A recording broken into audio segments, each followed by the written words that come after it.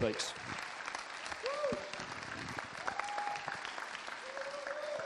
Morning. That advent calendar's not mine. I just want to say that. And Nick says he doesn't know where all the chocolate went, which means Hannah must have eaten it all. So I thought I'd just share that with you publicly. So this is the final talk in our Trending Preach series, and we've looked at some really difficult subjects over the last few weeks. We've looked at things like beginning of life and abortion. We've looked at gender. We've looked at euthanasia. We've looked at things like busyness as well. And the purpose of the series has been to really explore some of the issues that are very live in our culture and some of the things that shape us as a society, collectively, but also that shape us individually as well. So as Paul said this morning, I'm going to look at materialism, and I'm not sure if you'll think this is a good subject to look at this close to Christmas or a bad subject. I actually think this possibly is the most appropriate time to talk about it, because it's a time of year that, you know, traditionally we would have associated with Jesus, but is now associated with a huge amount of excess, eating to excess, buying gifts to excess, drinking to excess, and so on. So I think this is it's a subject that most of us will easily see is an issue in our society. There won't be many of us here, I don't think, who'll go, no, I don't think materialism is a problem.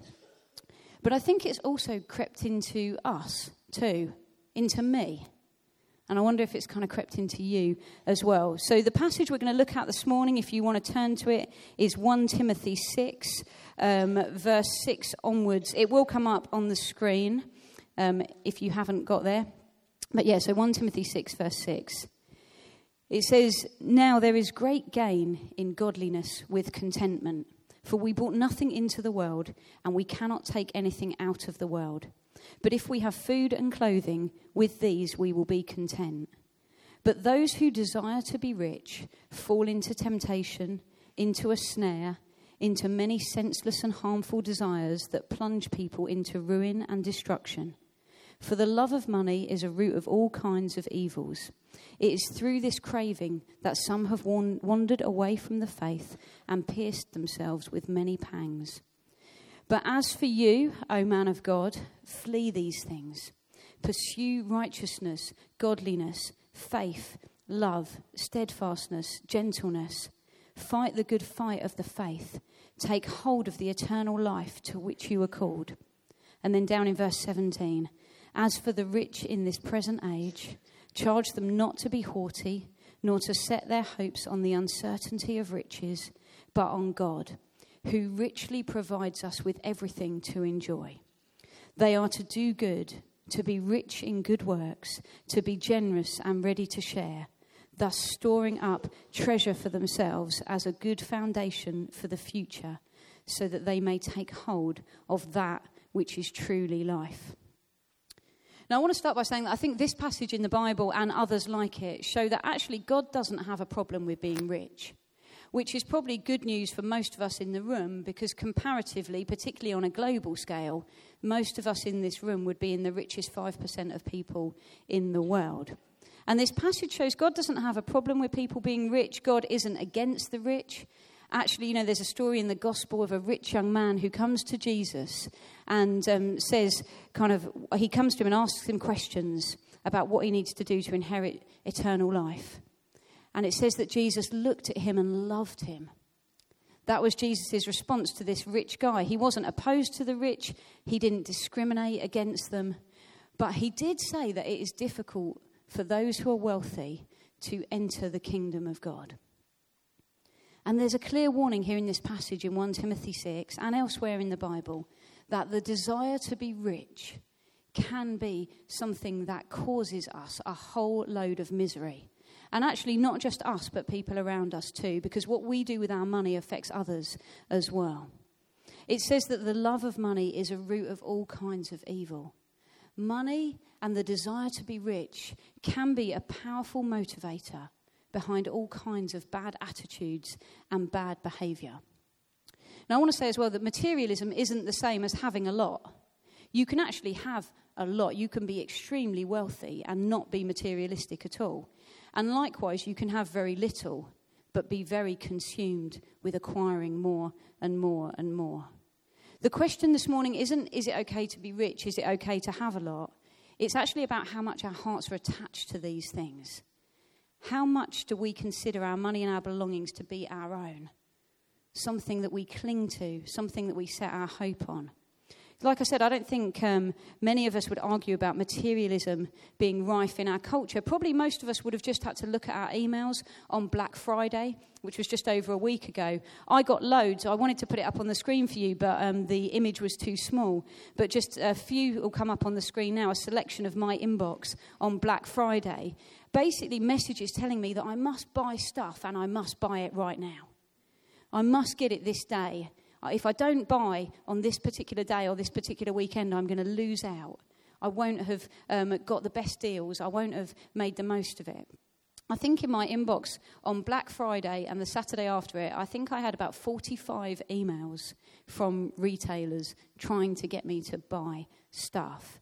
And last year in Britain, we spent £33 billion on Christmas. It's a lot of money, isn't it?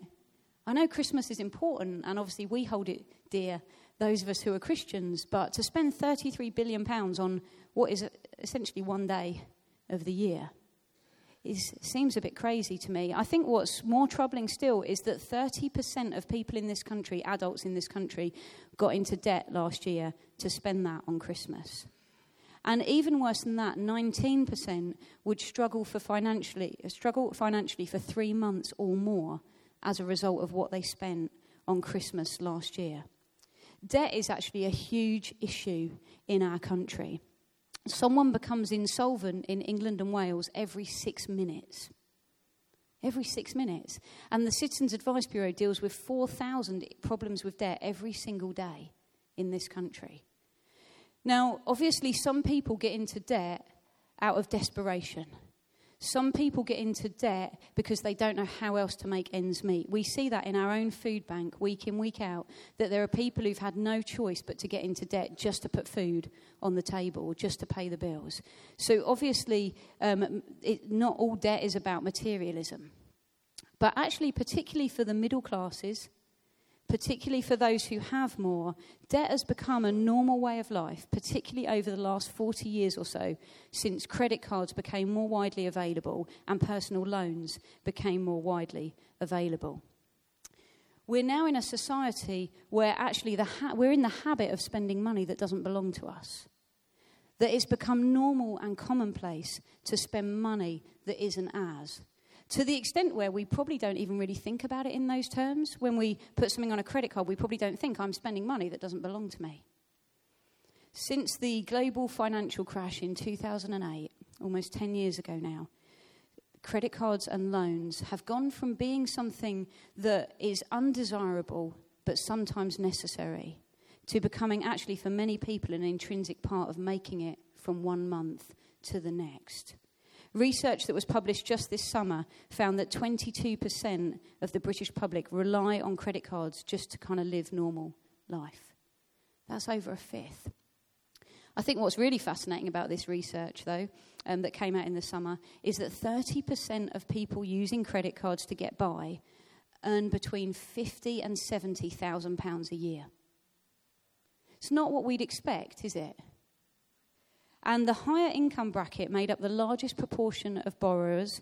And I think what's even more interesting is that those who earn more than £70,000 a year are the most likely to only pay the minimum off their credit card each month. Actually, the smaller income you're on, the more likely you are to overpay because you want to be free of the debt. That's what this study found. A different study found that 73% of people in this country think that Britain is becoming more materialistic and that we are more likely to spend on holidays, clothes, leisure, eating out, takeaways, than we are to give to good causes. And I think, when I read that list, I think there's some things on that list, and I think, I wonder how I'm doing at that. I wonder how quick I am to buy a takeaway rather than think about whether I could give that money to a good cause. And it's not to say that we can't enjoy things. It's not to say that we can't do any of this and we should give everything away. But I think it's worth us reflecting, how much is this true of me? How much as money and possessions and spending habits just got a hold on me that I may not even be thinking about on a regular basis. Now, there are lots of ways in which we're a really generous nation. The fact that we have a foreign aid budget, the fact that we can have a Friday night where TV is given over to raising money for children in need, and literally thousands and thousands will pour in. There are some countries, many countries around the world, where that probably wouldn't be a normal thing, a normal habit that comes about. But actually, as generous as we are, materialism, the pursuit of money and possessions, is rife in our society. And I think it's really easy for us to think that we're immune from it. But the truth is that most of us in this room will have more than the essentials we need to live. I know I do.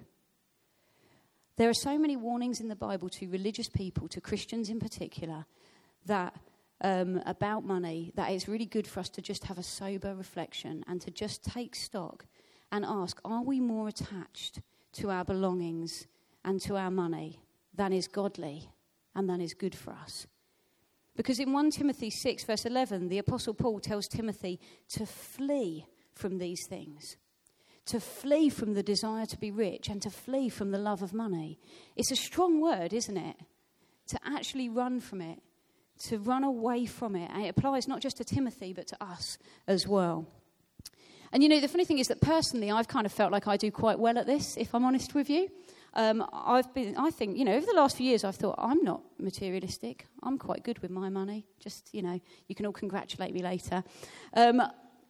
Until about 14 months ago, I only owned 6 things that were worth more than £50 each. I had an iPhone, an iPad, but even that was a mini one, and it was refurbished, so it was on the cheaper side. A laptop, a small TV, a car, and a bedside table that my mum gave me. They were the only things I owned worth more than £50. I didn't own any clothes or shoes worth more than that, which you can probably tell. I didn't own any furniture aside from the bedside table that my mum had given me. But then last summer I started to prepare for buying my first home. And I went to IKEA for the first time. And I was like a kid in a sweet shop. I think I really wanted one of everything. I really was going around. I didn't go the first time to buy anything. I went for the experience of being at IKEA and thinking about some legitimate things, like I needed a bed to sleep on, things like that. But as I walked around IKEA, I was like, I could have that, and I could have that, and I could have that. And I was almost like, shiny things. I must have one of everything. And it was really interesting just to notice how quickly my heart can go from this kind of sense of smug self-righteousness, I don't own very much at all, look at me, aren't I doing well, to I want everything, and my eyes kind of bulging in delight at the idea of all these things I could finally have and that would belong to me. And, this week as I've been preparing this, Paul and I were talking the other day, how do we tell if we're materialistic? Because it's really easy to think, oh, no, I'm just not. Or even to think, oh, yeah, I am, but I don't quite know what to do about it. And we were thinking, how do we make a realistic assessment of our own attitudes towards money and possessions? And one of the things that Paul said that I found really helpful was we can often tell what our attitude is when we think we're about to come into some money. So if I said to you, I'm going to give you £500 for Christmas, I'm not, by the way, but if I said to you that I was, what would you start to think about? Because I know, like, for example, if Paul said to me that he was going to give me £500 for Christmas, which hopefully he is, then I would start thinking, I need new carpets in the flat, or actually that would actually make Christmas easier for me, because if I knew that's coming in, then I don't have to worry so much about what I'm spending at this time of year. I think I'd probably be quite slow to think, I wonder who I can bless with that. I wonder who I can give it to. I think the first places I'd go would be, if I'm honest with you, about spending it on myself. And another thing we talked about in preparation for this morning was that it would be really interesting to go through our bank statements and just divide it up by what was essential, what was luxury, what was given away, those kind of things. And I wonder how you'd feel if I said, can I have your bank statement? And can I go through it and do that for you? I asked Paul if I could have his bank statement, and he said no. He wouldn't give it to me. But so I actually decided to do this exercise with my own, with a bit of trepidation. I did say to Paul, well, I think some of it might make me look okay, but, some of it probably won't. And so I looked back at my bank statements for the last 2 months, and I went through and I marked everything as essential, luxury, given away, or there are some things that are in a grey area where I couldn't quite decide what to put them. Let me just say that I defined essential very broadly. So in essential, I didn't want to look too bad. In essential, I put my phone, my mobile phone contract, my broadband, petrol, every supermarket payment went into essential, even though I know that some of that would include wine, which isn't essential. Well, that's going to upset some of you. So, Jan, you can put the slide up. This was mine. So it wasn't, in some ways, I guess it wasn't too bad. I was glad that essential came to more than half. Essential was 59%. I was disappointed about my giving. I thought it would be higher, to be honest. I thought that was one area where I was going to be able to stand there and go, I think I look quite good, but it was lower than I anticipated. And 24% of what I spent in the last 2 months went on luxury things that I didn't need. 24%. I think that's quite high. And I found it really helpful. I found it surprising. Like I say, I wonder how you'd feel if you did this exercise. You can take it down now, Jan. Let's not let people linger on it for too long.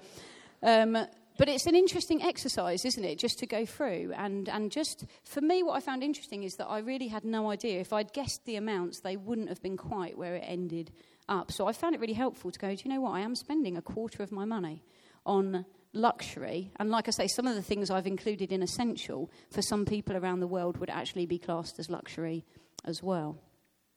The point of this isn't that it's wrong to have things that we enjoy. Actually, this passage in Timothy says that God has richly given us everything to enjoy. But the point of it is that most of us probably are spending money without necessarily having a clear idea of the proportions of what we're spending on essential luxury and giving away. I really like, although it makes me feel very uncomfortable, the story of John Wesley and his attitude to money.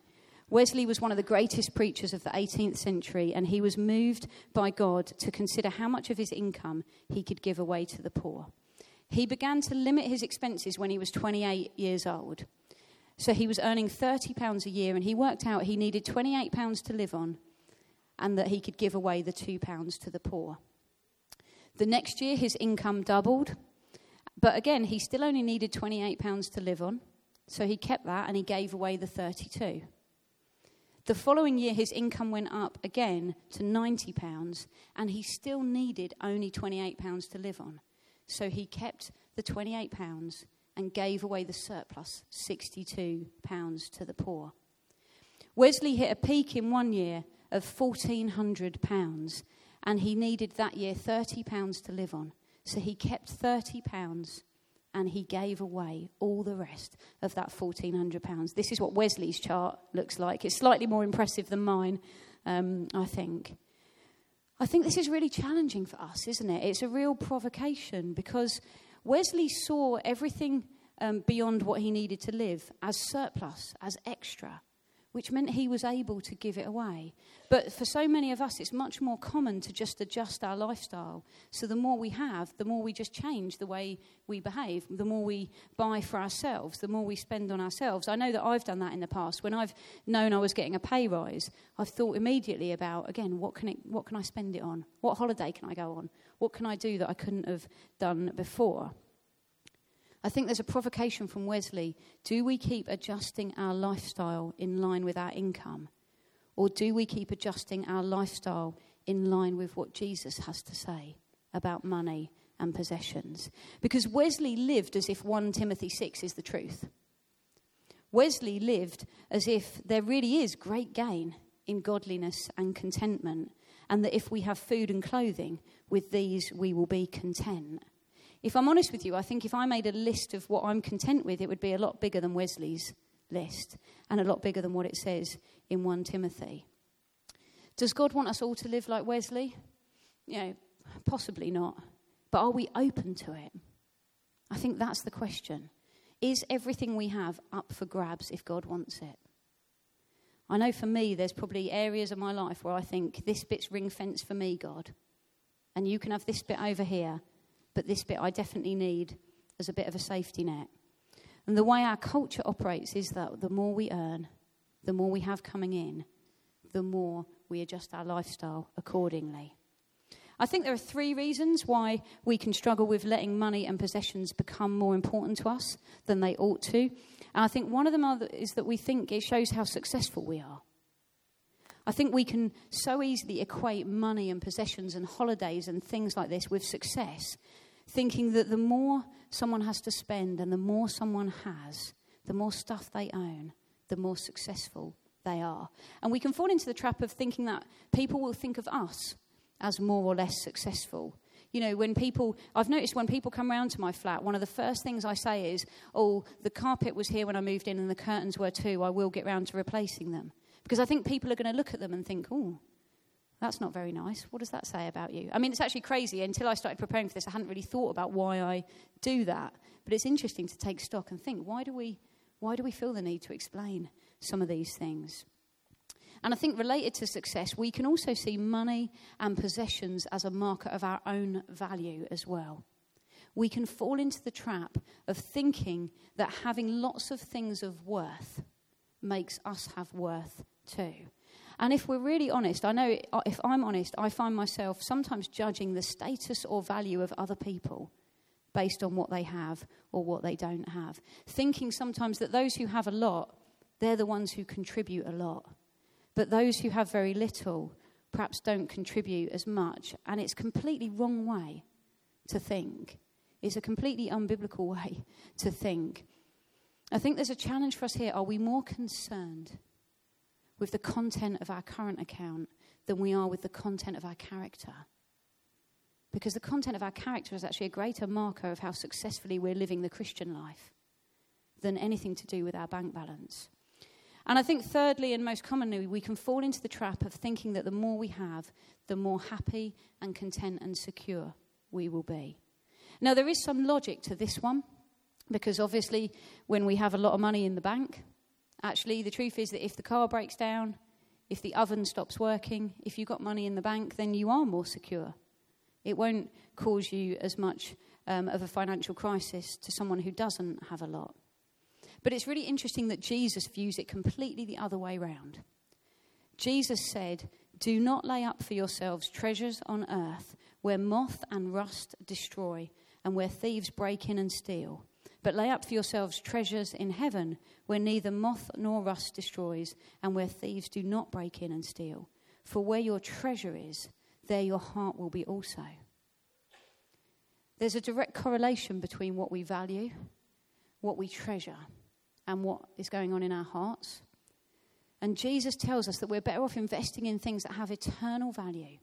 We're better off investing the things we have in things that are going to last for all eternity than we are investing in things that actually can be ruined, lost, and destroyed in an instant.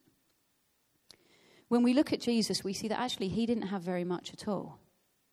Jesus doesn't seem to have had a lot of possessions. It's actually interesting when he was asked about paying taxes and whether he would pay his taxes, he caused a miracle to happen where a coin came out of a fish's mouth, and that's how he paid his taxes. Jesus doesn't seem to have carried around a huge amount of money or a huge amount of possessions, but he did have an awful lot to say about them. Actually, out of 38 parables that Jesus told, 16 of them are about money and possessions. And there are more than 2,000 verses in the Bible about money and possessions, which is actually 4 times as many as there are about prayer. It's interesting, isn't it? Jesus spoke about money and possessions more than he spoke about heaven and hell combined. And part of what Jesus was saying when he spoke about them was that we don't need to be anxious about these things. He was reassuring us, saying, God, your Father, he knows what you need. He knows you need the essentials, and he cares for you, and he will provide for you. But he also made some pretty big asks of people. So in Mark 10, I've referred to the rich young man already, and he comes and he says to Jesus, how do I inherit eternal life? And this guy says, I've kept all of the 10 commandments. And Jesus says to him, there's one thing you lack. One thing. And what you lack is that you should go sell all you have and give it to the poor, so that you will have treasure in heaven.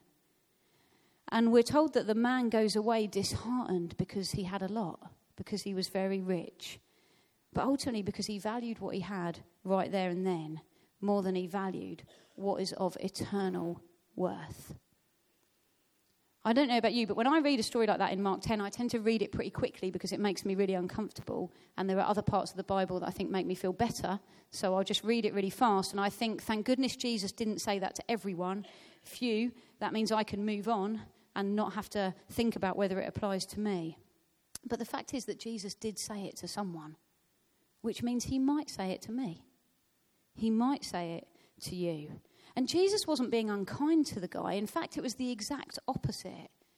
Jesus knew that the guy would find so much of great treasure if he followed Jesus and he gave sacrificially as a heart response to Jesus than he would in his earthly wealth. Another guy that Jesus encountered was Zacchaeus. He had a very different response. We're told that Zacchaeus was rich and he was seeking to see who Jesus was. He was really short, so he had to climb up a tree to see Jesus. I feel like I don't need to make any comments there about how much I can relate to this story. But actually for Zacchaeus, when he grasped who Jesus was, when he looked at Jesus and he really saw him, his response was to say, I will give half of all I have to the poor. A response to an encounter with Jesus was radical generosity. And Zacchaeus also said, if I've defrauded anyone, I will repay them 4 times over. So it's not just radical generosity, it's also putting right the wrong things that he'd done with money or as a result of a desire to be rich. And in the early church, it was the same. In Acts 4, we read that there were no needy people among the followers of Jesus because no one had the attitude that what belonged to them was their own. They didn't have the attitude that this is mine and not yours. And so many of them sold their land and their houses and they gave it to the apostles to give to those in need. A genuine encounter with Jesus will affect our finances. It simply will. If we are following after Jesus, if we are opening up the Word of God and being open to him shaping us, what we do with our money, what we do with our possessions will be affected. The challenge for those of us who follow Jesus here is are we saying, everything I have is up for grabs, God? Everything I have is yours if you want it. It doesn't mean we'll all handle our money the same. You can be sitting next to someone here who's had just as powerful an encounter with Jesus, but their response financially might be very different to yours. So, for example, John Wesley, who I've talked about, gave most of his money away. But George Cadbury, who was one of the family members involved in Cadbury's chocolate, he made great wealth motivated by his faith. He actually ploughed it into business. He was very rich. His family, the Cadbury family, were very rich. But what they did with their money, motivated by their faith in Jesus, was that they built a village so that those people working in their factory could move out of the slum housing that they'd be living in. Not only did they build houses, but they made sure the houses had gardens, which most of the people working there would have never had before, never had a hope of having. They built schools, they built green open spaces. Essentially, they built a community. And Cadbury's workers were treated with great respect and given relatively high wages compared to those around them. Good working conditions. Cadbury campaigned and pioneered pension schemes and full staff medical service. So Cadbury and other members of his family made great wealth as a result of their response to Jesus. But they used huge sums for the good of those around them. And then there's people like the cricketer C.T. Studd, who was effectively the equivalent of Sports Personality of the Year. He was very rich and he was very famous, and he read about the rich young man, and he said, when I came to see that Jesus Christ had died for me, it didn't seem that hard to give up all for him. So C.T. Studd gave away 90% of his wealth. He kept 10% back for when he got married, but his fiancée said to him, no, give it all. So then he gave away the last 10% as well. They moved to China as missionaries, taking only £5 with them as they went. An encounter with Jesus, when we see our beautiful Saviour, how incredible he is, how lavish he is in his goodness towards us, how lavish he is with his unending, unwavering love for us, that he gave up his life for us, it leads to a radical impact on what we do with our money and on our attitudes to what we own. And I think there are two particular things that if we want to loosen the grip of materialism on our own lives, we can do. One of them is to be rich in gratitude. In 1 Timothy, it says that those who are rich, which, as I've said, would be most of us in this room, comparatively speaking, we shouldn't set our hope or our security or our trust on riches, but on God, who richly provides us with everything to enjoy. You know, the word rich is used loads in the New Testament, and mostly it seems to be used to talk about God being rich in mercy, to talk about God being rich in kindness. In Ephesians, it says that it talks about the immeasurable riches of God's grace in kindness towards us and the riches of the glorious inheritance we have in the saints. It talks about how God has richly poured out his love and grace and mercy and kindness and compassion upon us. And the right response to that is to be rich in gratitude towards God. And it's not just about kind of the spiritual things and the eternal things, but even we have so much to be grateful for because we live in this country. We have so much to be grateful for what most of us have been born into or have been able to come here and access. And actually, if we're grateful for what we have, it leads to the contentment that this passage talks about. It leads to that contentment going, God, you've given me all I need to not just survive, but actually to flourish. The correct kind of response to that is to go, God, take whatever you want, Lord. You gave it all to me anyway. It's actually all yours. Everything I have has come from you in the first place. So take whatever you want. Give me kind of ways to use it for your glory. Tom Head, who some of you will know, leads a church that's part of our family of churches in the East End. One Sunday, he gave out £5 to every single person who came through the door. And he said, use it for good this week. Use it to bless someone. So people used it to, I don't know, they either gave it away or they bought someone a coffee in Starbucks or they bought ingredients and baked cakes and then gave them to their neighbours. And Tom asked his church, once they'd done this, did you find it difficult to give the money away? And most of them were like, no, I didn't find it difficult at all. And he said, the reason it wasn't difficult is because it wasn't yours in the first place. Actually, if you act as if everything you have isn't yours in the first place, it makes it so much easier to give it away. And finally, the second antidote is this, to be rich in good works and generosity. Again, it says 1 Timothy that those of us who are rich should do good, be rich in good works, be generous and ready to share. By liberally giving away what we have, by acting as if my possessions are yours as well, and not just mine, actually we gain a treasure that is far greater than anything this world has to offer. We gain treasure that is eternal and will last for the whole of eternity. Band, do you want to come back up? One guy I know felt really challenged by the impact that money and possessions had on him. And for him, it was branded clothing and trainers. And he would easily spend £300 or £400 on a pair of trainers. And one day he opened his wardrobe and he saw all these clothes that were branded and it cost a lot of money. And he thought, I don't think I wear half this stuff. And he said to God, please help me not have this attitude towards money and possessions. Please loosen its grip on my life.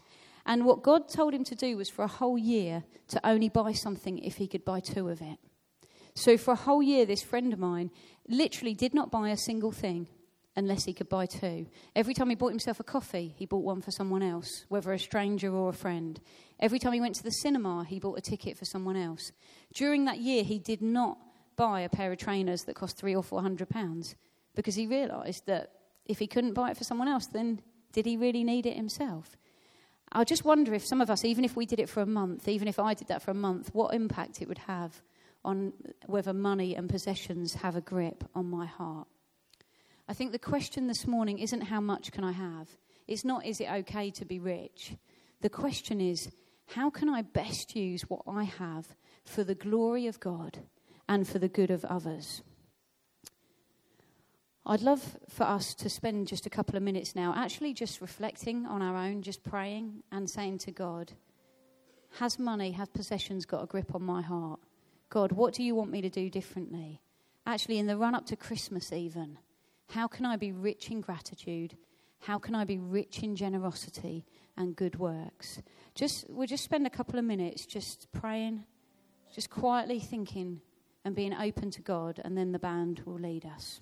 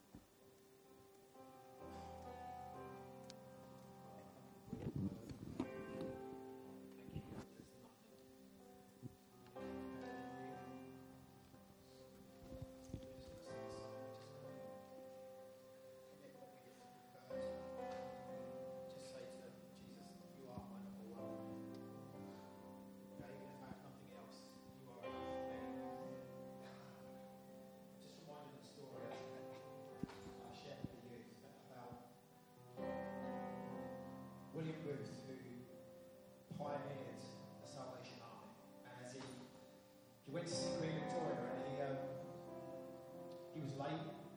Queen Victoria came into her presence, and Queen Victoria was like, "How do you do all the things you do? Where do you get your power from? Why is it that you do such good, and you are better than every other organisation?" And the story goes, I don't know how true it is, but that he took a piece of chalk from his jacket pocket and he drew a circle on the ground. And he stepped inside with tears in his eyes. He said to Queen Victoria, "Because God